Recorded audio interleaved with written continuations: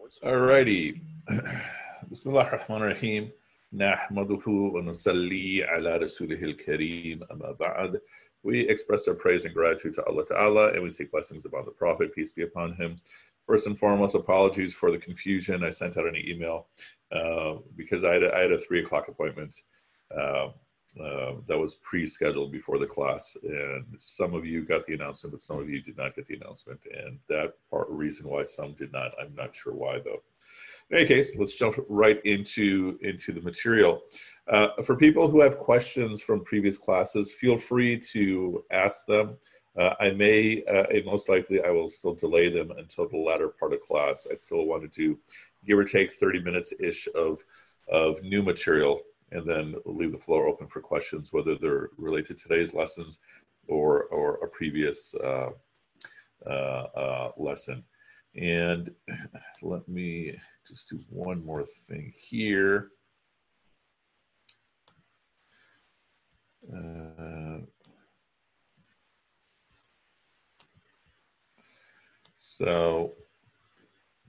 So yesterday we looked at, we moved from the idea of having a connection and how everything is connected. We moved from there into developing knowledge of Allah Ta'ala by way of getting to know his names. And now moving forward, we are going to add another attribute, which is Rahmah. But first, let's look very briefly at the ayah that we're focusing on, the verse in the Quran that we're focusing on.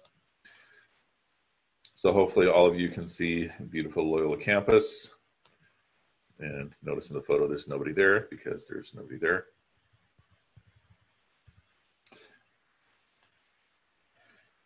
And right here, the very first ayah of the Quran, Bismillah ar-Rahman ar-Rahim, often translated as in the name of Allah. Here it says the entirely merciful and the especially merciful. And so notice the common element here is mercy and mercy. So part of our discussion is going to focus on this. And so let's go to my whiteboard. You'll all begin to see how much I love using the whiteboard. Clear my drawing and okay. So this first ayah of the Quran is Bismillah.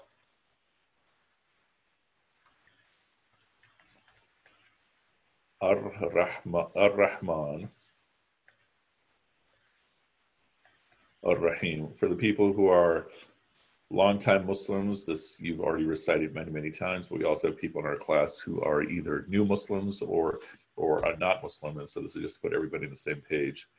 And so a common root in this second half is Rahmah. So we have in or with the name of Allah.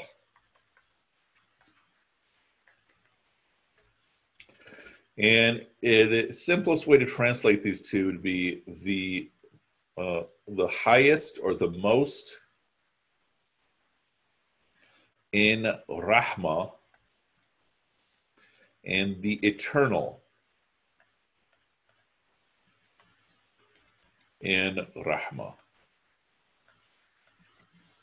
So the big word we have, the big word for today is Rahmah. Good. Rahmah translates as having two parts. The first part we are very familiar with.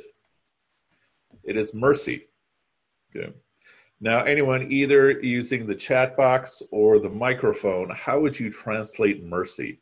And let's see if you can translate it without using the word forgiveness, because that's usually what people resort to. How would you translate mercy? Anyone? And again, feel free to either turn on your mic or unmute yourself or type. Yusuf, you look like you're about to say something. And I just realized my microphone's not hooked up, so I can't even hear you talking. Give me 1 second. Or my speaker's not hooked up. Yusuf, could you repeat what you said? Compassion.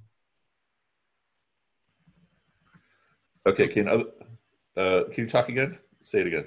Compassion. Okay, compassion is a good word. Yeah, grace is a good word as well. And so the easiest way to define this is to make things easier.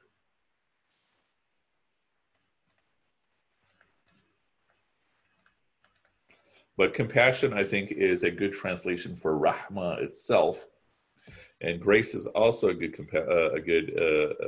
translation to make things easier. And so, if I am giving you mercy, it means in some capacity I'm making things easier for you. I might be justified in making things difficult. I might want to make things difficult, but when I'm giving you mercy, I'm making things easier for you. The other half of mercy is intimacy or closeness. And what is the idea here is that I'm making things easier for you to bring you closer.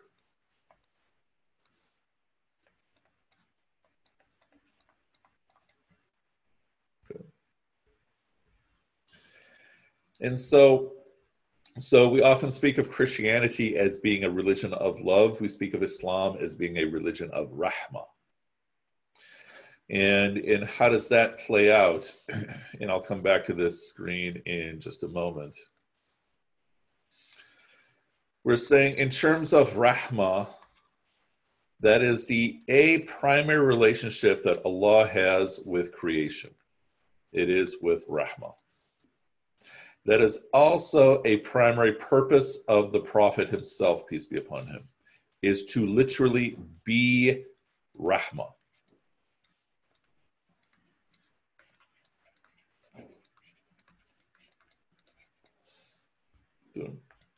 And this is a primary relationship of believers with believers.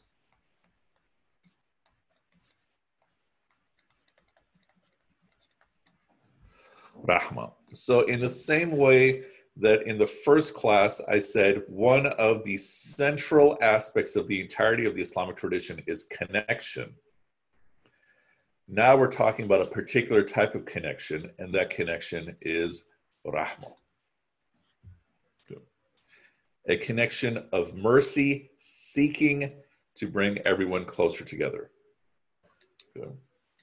So if we go back to this first screen, how does it play out in terms of God and us that Allah is giving me rahmah? And then when does it become intimacy? If I respond with gratitude.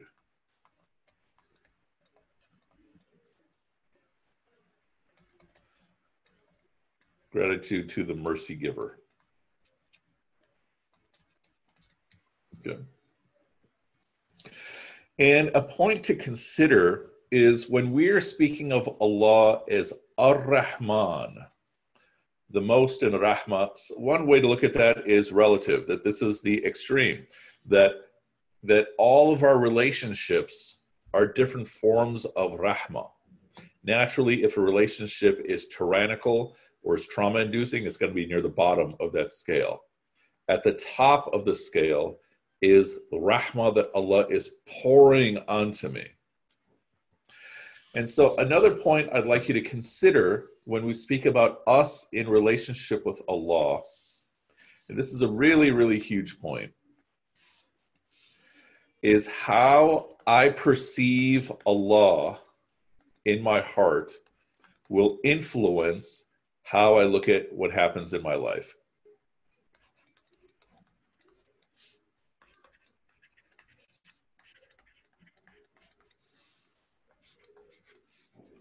That's supposed to be an arrow. Let me make a nicer arrow. Hold on.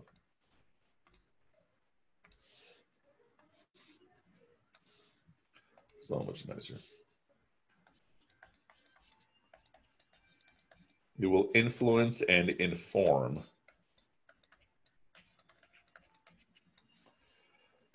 how I perceive my life, or what happens in my life.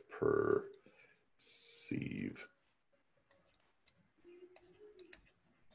How I regard my life, or what happens in it.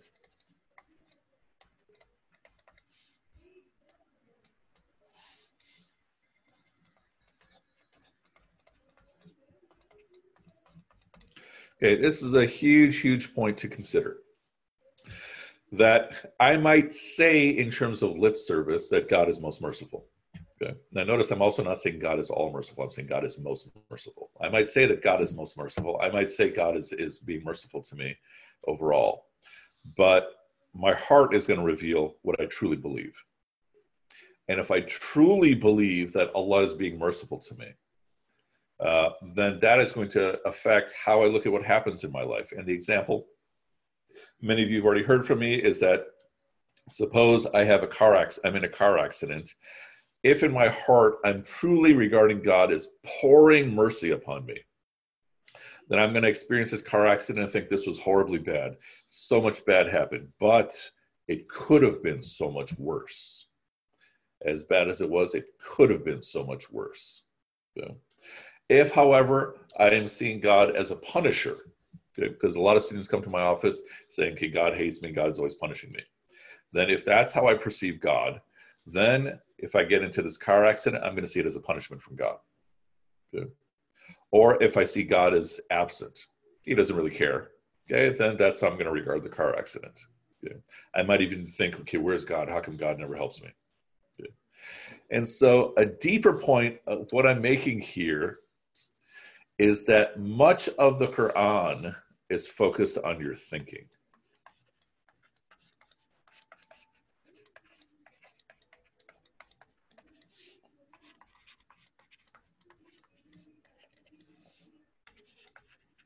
It focuses on your thinking and your perception. How do you interpret what's happening in your life? So there are 6,000 some ayahs in the Quran, 6,000 some verses in the Quran, of which less than 10% are actually instructions. A lot of times, especially if you ask Muslims, what is the content of the Quran? The thought is that, okay, this is the guidance on how to live life, and it's a whole set of rules.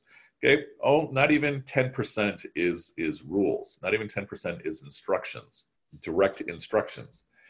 And most of it is actually focused on your thinking, on your perception. And we'll be adding on to this, giving more examples and such as we go through the class.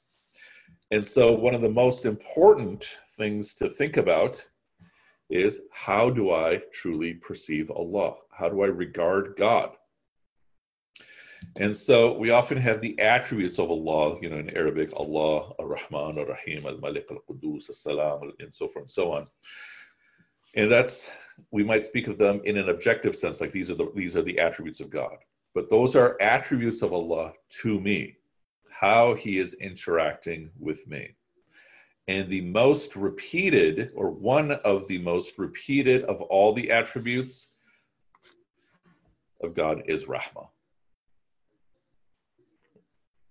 The most repeated word in the Quran itself is literally Allah, not including things like and, not particles, and, or. We're talking about the actual words, nouns, and verbs and such. And of the attributes of God, one of the most repeated of them all is the attribute of Rahmah. We'll see a few more very, very shortly. And so today our focus is on Rahmah, and once again, half of it is giving ease. And then half of it is responding to the ease, which is creating mercy. Which means what? This bottom part I'm going to rewrite on another screen. Let me also just make sure I save it.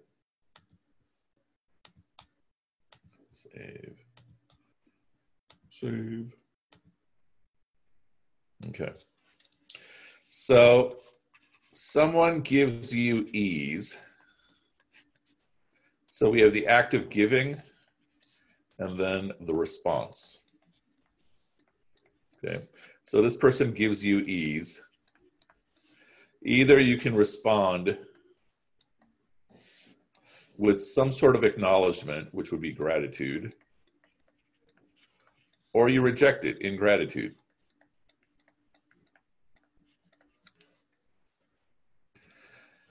And so we're saying ingratitude is one of the essences of disbelief.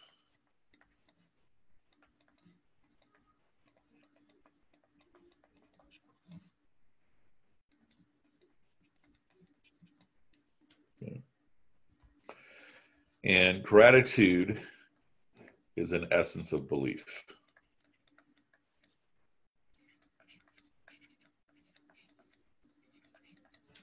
Okay. And easy aspects in life to test it out. Ask yourself, how grateful are you for things like existence? Or do you find yourself thinking, man, I wish I wasn't alive? That might be physiological depression. Good. Some of it, however, depression, I'm saying, is not a choice. Depression is a physiological condition.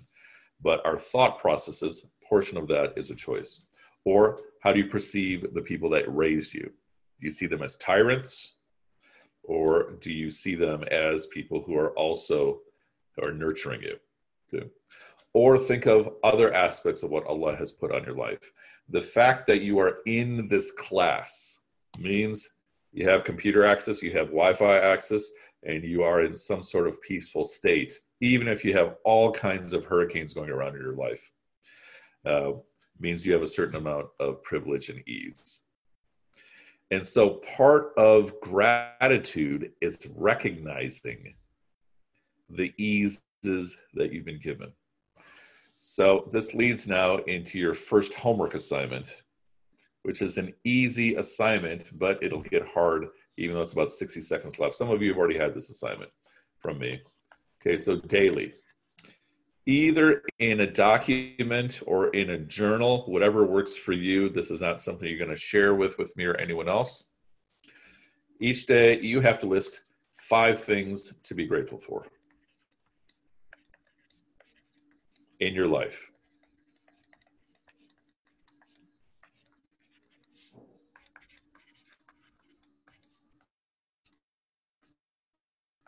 These last hours. And hold on, I hope I'm not having internet issues again. Okay. Can someone nod your head? Yeah, okay, good. Yeah, good. 5 things to be grateful for in your life. You cannot repeat. That alone is going to suddenly make a very easy assignment into a very difficult assignment. Okay. And for each thing, you also have to add and say within yourself, Alhamdulillah. Okay. So you have to try to say that within yourself. Alhamdulillah, we're going to translate in more detail, probably next class. And so the simple translation is praise and gratitude are due to God. And you have to try to say it from deep within yourself. And for each one, add the prayer, add the dua that is in the Quran in Surah Al-Ahqaf. And if you have trouble finding it, email me and I'll connect you to it. Ahqaf 46:15. So Surah 46, Ayah 15. And it's about a sentence into the ayah itself. And the simple translation is, the beginning of it is, my Lord, guide me to be grateful for what you bestowed upon me and upon my parents, and so forth and so on. Rabbi awzi'ni an ashkura, so forth and so on. Okay. So this you have to do every single day. If you miss a day, I mean, some of you I know online are moms with 4 or more super active kids, or you have other full-time lives. If you miss a day, fine. Just try to pick up wherever you can. You don't have to make up. So if you miss tomorrow, the next day, just do 5. The goal is consistency as opposed to just getting the amount done. Now, if you can do this on a pretty consistent basis, then consider this like small doses of medication. In 6 to 9 months of doing this consistently, and consistency might even be 4 times a week, ideally 7 times a week. Then 6 to 9 months, you're going to start seeing changes in your thought, in your thinking. Okay. All the assignments I give you are all field tested. These aren't just like hypothetical assignments. So this is your first homework assignment. Average time is literally 60 seconds. But you're going to reach a point, because you can't repeat, that it's going to start feeling like doing push-ups. Okay. And that's when you have to really fight yourself. Because what's taking place in terms of gratitude is that there's a certain amount of our lives where we look at and we're grateful for it. Okay. And then there's certain parts of our lives where we know we should be grateful. Okay. But then there's other parts of our life that we're not paying attention to. Okay, Ramsha, can you see the instruction on the screen? That's the assignment.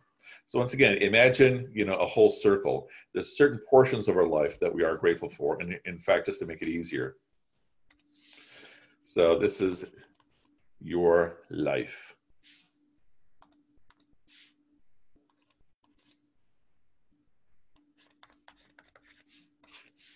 Let's see if I can draw a circle. Oh, excellent. That looks sort of like a circle. Okay. So there are certain portions of life. Oops. There are certain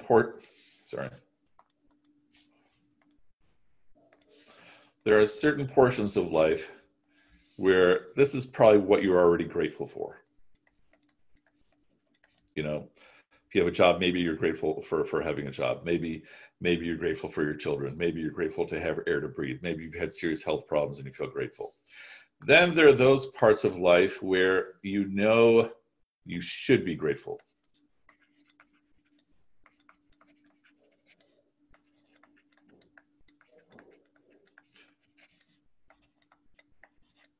So for example, with young people, this is often their parents. Yeah, I know I should be, but I can't stop seeing my parents as a bunch of tyrants who try to control everything. Okay. But then there's this other region of so many aspects of life where we don't want to think about them.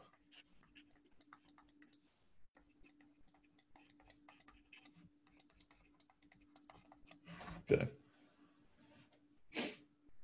So what are other things you should be grateful for? Suppose, okay, your eyes, your ears, your health, your pancreas, your stomach, your liver. Okay. But then there might be other elements of life that we don't want to focus on. And so what we're saying here is because of the fact you can't repeat, over the course of the next few months, you're going to find yourself venturing into some of those terrains. Now, I'm not talking about places where life is horribly bad, okay? But there's a whole lot outside of that. Okay. And so if anyone still doesn't understand the assignment, by all means, please turn on your microphone or just post in the chat box. Okay, and so what are we saying? We're saying a dominant relationship that Allah Ta'ala has with creation is rahmah. And then we respond with gratitude. Now, commentators, speaking about the relationship of Rahman and Rahim, when you find these two together, a metaphor to try to understand this relationship is that Rahman is sort of like rain. Now, we're talking about the relationship here. We're not talking about Allah. We're talking about the relationship. And this is sort of, Rahim is sort of like a mother to her child. Okay. I mean, you can't do analogies with God. So what are we saying? That rain, when it falls on everyone, regardless of whether they're believers or regardless of whether they're tyrants. There's an aspect of God's mercy that is given to everyone. Consciousness is something he's given to everyone. Good. Air. Of course, different levels of air cleanliness will vary, but it could be that you're a Muslim, yet your next door neighbor is someone who is not at all a believer, is even a tyrant, yet Allah Ta'ala is giving them rahmah as well. But then we speak of Rahim. So imagine you have a mother and she's taking care of her own child, and along with her own child, she's taking care of 4 other children. Okay. And she thoroughly loves all 5 children. Okay. But she's not going to love the other 4 the way she loves her own child. She might love all 5 children oozing with love for them, gushing with love for them. But still, the relationship she has with her own child is going to be different. Good. And what are we saying? We're saying that there's an aspect of God's rahmah that is unique to every single person. So one aspect of Allah's rahmah is general. Another aspect is completely unique. And so the relationship of rahmah that Allah Ta'ala is pouring upon me is unique compared to Jad, which is compared to Jannah, which is compared to Sylvester, which is compared to Zahra, which is compared to Fatima, which is compared to Simone, which is compared to Eve number 1, Eve number 2, so forth and so on. Each and every one of us has a completely unique relationship of rahmah from Allah. Now think about what else that means. It means that Allah Ta'ala, even with all of his majesty, God Most High, even with all of his majesty, is giving each and every one of us 100% attention. That none of us is being remotely abandoned by Allah. And that's literally a passage in the Quran near the end, Surah 93, where Allah Ta'ala is saying, first context to the Prophet, peace be on him, but then by extension to everyone else, your God has not abandoned you, nor is he upset with you. But consider the consequences of that Allah Ta'ala, we often think of Allah as giving us full attention in terms of good conduct or bad conduct. We're also saying whatever Allah Ta'ala puts before me, when I'm saying Allah Ta'ala, I'm saying God Most High, whatever he puts before me is specifically designed for me. It's not arbitrary. It's not chance. Whatever test he hits me with, even if they're the same as the next person or they're completely different than the next person, they're designed specifically for me. Good. And so now, with a couple of minutes left, I'm going to introduce to you this idea of the way Allah manifests his rahmah. And a lot of times, his rahmah is coming in the form of doors to get closer to him. So God's rahmah.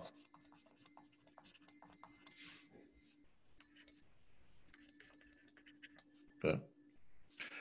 Which we often understand using the language of tests. Good.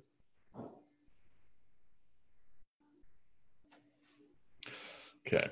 And Sylvester, I see you posted a question. I'll get to it shortly after finishing this last part. Okay. And so, not necessarily in any particular order, there's 5 tests. And what does this mean? Every moment of your life is going to be one or more of these tests. Every moment of your life is one or more of these doors that we can walk through to get closer to God. So one is a test of obedience. And how do you pass? You pass by obeying. So for example, we're in the month of Ramadan, God is saying to fast, and so we try to obey and fast. And if we have exceptions, that's a different issue. Sometimes embracing the exception is the act of obedience. Okay, sometimes he will give us ease. And so I'm suggesting that if you've been able to carve out this half hour or hour out of your day, it probably is a hint that you have some ease in your life. How do you pass the test? With gratitude.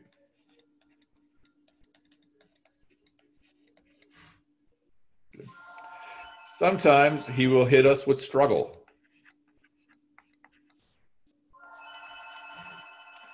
How do you pass the test of struggle? You persevere.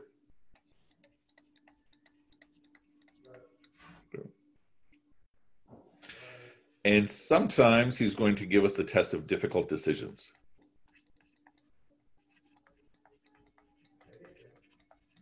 Sometimes the decision is going to be, okay, should I go to this career or not? Or should I marry this person or not? Sometimes in your difficult decisions, all the options are good. Sometimes all the options are bad. And how do you pass? You decide with reliance on him. Okay. And so all of these include an additional point. All of these include with reliance on God.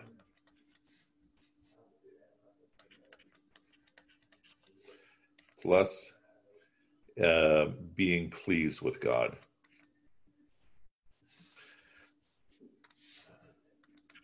And I'll explain this in a second.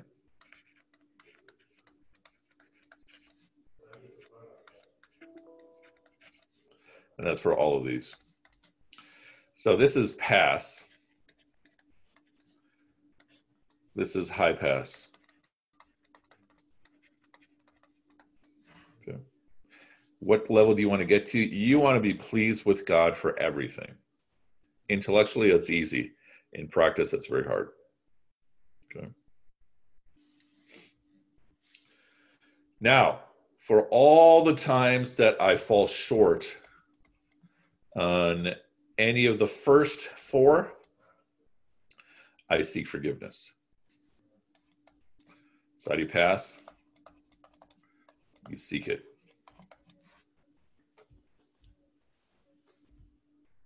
And there's also tests that we'll talk about later on how to test your sincerity. You know, you stop doing it, you regard it as wrong, you hate to go back to it and such. Okay. But what are we saying here? That every moment of your life is going to be one or more of these four things. And then the fifth one is to make up for all the times I've fallen short. And what are we saying? Those are each tests that Allah Ta'ala, by design, is putting before you in every moment of your life. It's designed specifically for you. And what are they really when we're calling them tests? They're doors to get closer to Allah. Good. So then you can imagine what would be to fail. Fail would be to disobey. Fail would be to be ungrateful. Failing in terms of struggle, it means that you're quitting or you're turning against him or you're breaking rules, things like that. Difficult decisions. There, it's not quite as failure, except in the sense that you're just not making the decision. Like a lot of times students won't come to my office full of anxiety because they have to make difficult decisions, and they might be awesome decisions. One example is a student who had to choose between going to Harvard and University of Chicago for grad school, and she's having literally a nervous breakdown. And I had to make the point, okay, you're choosing between two luxury cars here. Good. And in fact, I also had a student who was having that exact struggle, choosing between two really nice cars. But sometimes a difficult decision is, you know, do I take this treatment for my child or do I take that treatment for my very, very sick child? Okay, so that's today's lesson, inshallah. What did we look at? We looked at Ar-Rahman and Ar-Rahim, which now completes the first ayah. So I'm going to open the floor to questions. And so I'm going to go from the bottom up, but hopefully get everything. So isn't part of passing the test of ease to help others who come into your life with struggles? Because if you don't have it, then Allah sends people who do have it.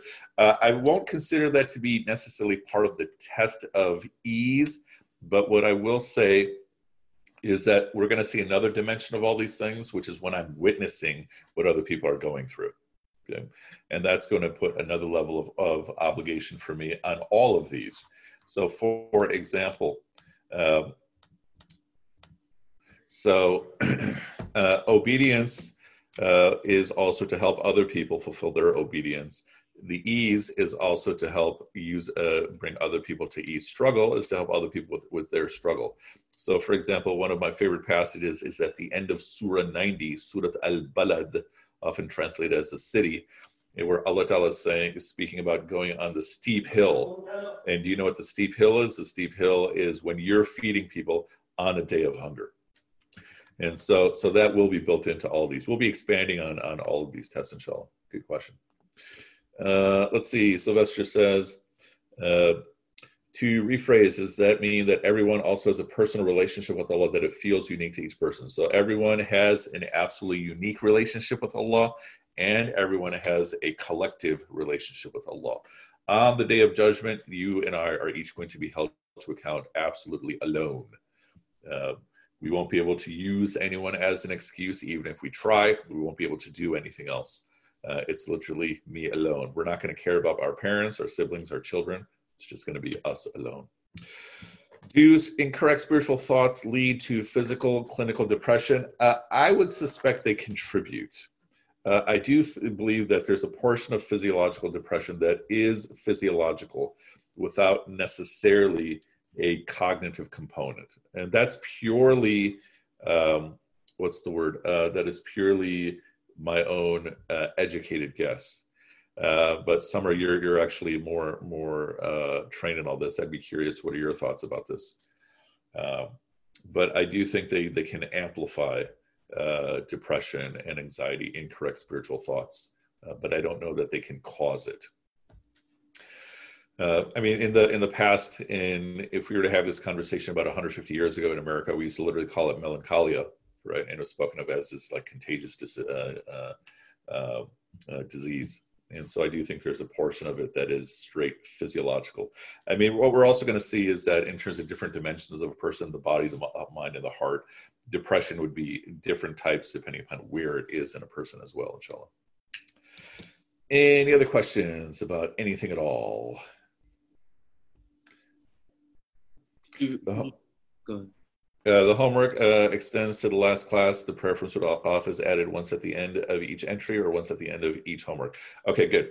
So the homework extends for the rest of your life. Okay. And so the class is only going to go barely a month. And so these are things that I do on myself. I don't do them as frequently, but I also recognize when I start needing to do them more often as well. And reciting the prayer from Surah Al-Ahqaf, you do that for each entry. So let's say, today I say, I'm grateful, or I should be. Now keep in mind, this is not things you are grateful for. These are things you should be grateful for, whether you are or not. So I should be grateful for this class. Alhamdulillah, Rabbi awzi'ni an ashkura, so forth and so on. I'm going to have iftar today. Alhamdulillah, inshallah. Rabbi awzi'ni, so do it for every single entry. So you'll be saying Alhamdulillah 5 times, and you will also be making that dua 5 times. Someone turned on their microphone and was saying something. Yeah, could you really quickly go to the slide where it's just Rahma alone, and you go from giving ease and the response, gratitude and gratitude? Okay, thank you so much. Sure, absolutely. Any other questions about anything at all? So it is what we should be grateful for. So it doesn't mean you're already grateful. The point of the exercise is to develop gratitude almost like a muscle. And so I've had students in the past they've sat in my office and I said, all right, give me 5 things in life to be grateful for. And they struggled to come up with 2. Good. And they were otherwise perfectly healthy and had a whole lot of other things going on in life, but they came into my office because something else horrible was going on. And so the point of the exercise is to guide me to become grateful. And thank you, Omar Zahra. He posted the link for the test. Are we testing ourselves and others? How do we know we're passing through? Okay, these are tests that Allah is putting on us. And so I don't understand the second part of your question though. In others, how do we know if we're passing or failing? Well, I mean, some of it is very straightforward. Am I being grateful? Okay. Am I obeying? Right? Am I persevering? So there's going to be the things that are right in front of me, and then there's going to be the things that I'm not paying attention to, just like that circle with the little pieces. Good. Why do we focus on the not so great things in life? If we can think of 5+ good things, then how do we change that negative mindset? So the point of the exercise is to start changing that mindset. But what is taking place? It's almost like we call them neural pathways. You get used to looking at things a particular way. So each and every one of you, if we were to speak about your parents, whatever role they have in your life, you have a particular set way on how you look at them. And you and I know it's going to be a small amount of their whole relationship with you, even if there's someone who was never present in your life. But especially if they were present in your life, you're going to be focusing on a small amount. And every one of us might remember like these 5 or 10 horrible things that our parents said to us, and they might not even remember. And we might remember a couple of moments of just amazing things that they said or did to us, but we're going to be missing most of the picture. And so we get used to certain styles of thinking. And so the goal of the assignment is to shift it more to seeing and appreciating the rahmah of God, which then manifests, it hits us through all the different aspects of our lives. So very rarely will you meet a person who can truly say that they feel like they get no rahmah in their lives. We're going to have an example of something like this in probably 2 or 3 classes from today. But again, if you have the privilege of being in this class right now, privilege not in the sense I'm giving you the privilege, I'm saying in the privilege of time and internet and technology, then chances are you probably have a whole lot of other rahmah in your life that you may recognize or you may not. Another way to make it easier is to understand we're never going to fully grasp the rahmah that Allah is giving before us, right? but the goal is to see it as poured upon us. Good. Any other questions at all?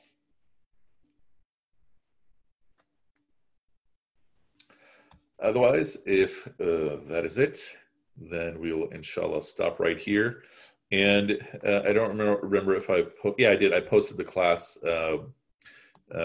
everything, all the recordings, as well as the whiteboards, as well as some student notes. I'm trying to post in that document, tinyurl.com.